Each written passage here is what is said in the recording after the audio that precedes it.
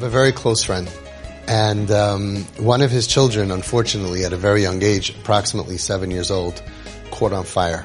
Most of his body was burned, really bad. He lost his nose, his ears. It's very, very terrible. I spent some nights in the hospital. It was really, really, really, really bad. I have a question for you.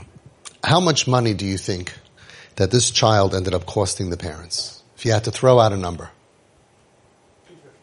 $250,000. It's about 10 years later. Baruch Hashem, he's alive. He's thriving. He got recently some more surgeries. $1 million. Do I hear 2 million? 5 million. The correct number is approximately 8 gazillion billion trillion. Nobody even can put a number on it. It's just unlimited how much cost, even though insurance paid. But do you know what it did to a family for 10 years? Babysitters and homeworks and driving to the hospitals and gas. And how about effort? How much effort did this kid cost if we put a number of effort? A bazillion. More effort than raising the other 12 kids. For sure. And what about the other kids? Is it right that the other kids lost out so much? Is it right that so many nights that they didn't have a mother and a father to put them to bed, to be at their Chumash Suda, to be at their graduation, to do homework with them, to be there for supper? They lost a mother and a father because there were months and years that the mother or the father weren't there, or both. Surgeries. He did almost 100 surgeries, 97 surgeries, Nebuch. Till he was able to walk, his hand, I remember he was driving a bike and they put a brace that his hand had to be out so the skin doesn't, I don't want to get graphic, it's not pleasant, right? It was endless. It was the biggest tzara in the world. What about the other kids? Did the other kids suffer? Yes. Did they lose out? Yes. You know what's interesting? Nobody ever told him to stop being there for him at the expense of the other children. Nobody ever went and said, all your savings and collecting $1 million or $2 million and such a burden for one kid? Leave him in the hospital. You're not there for your other children? You're going to have 12 Yisayimim. That's not fair. Not fair. Leave him in the hospital. And you're not even the doctor. Pick him up in a couple of months when he's ready. You'll pick him up. You go visit him once a month, maybe once a week. You have to stay by the bed, so when he wakes up from the surgery, the first thing he should see is mommy? Why? You're not the doctor. You're not doing anything. You're just emotional support. You're losing emotional support of the other children.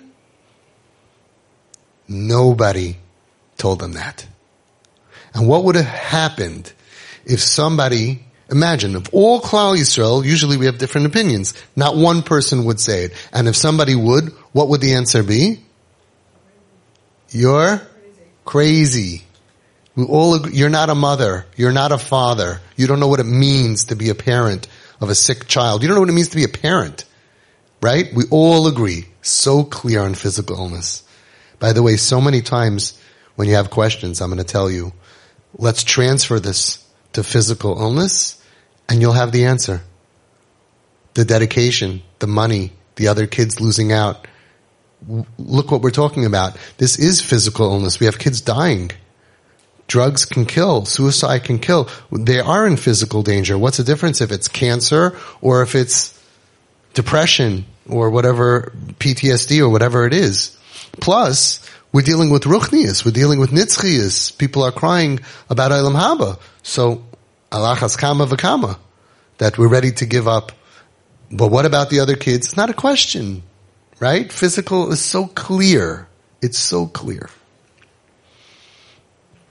And yet we have parents who go ahead, and when it comes to this, their brothers, their sisters, their aunts, the uncles, the grandparents, how much, vifala deshir, how much are you supposed to sacrifice for one kid?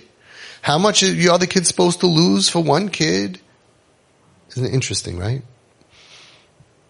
How do you divide your love among your 4 children? So she says, I don't divide it, I multiply it.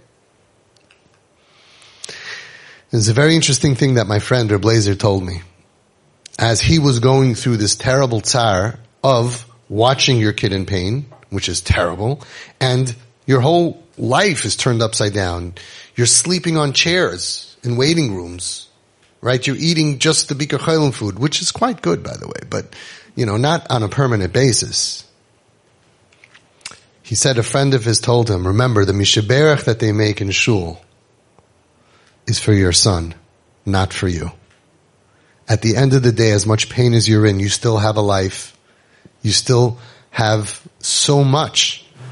But for your child, it's his entire being. At the end of the day, the mishaberach that we're making is for your child, not for you. As hard as it is for you, you're not the chayla. You have a life. You have a marriage, hopefully. You have Hashem in your life. You have a job. You have friends. You have. But for your child, it's their entire being that's in danger.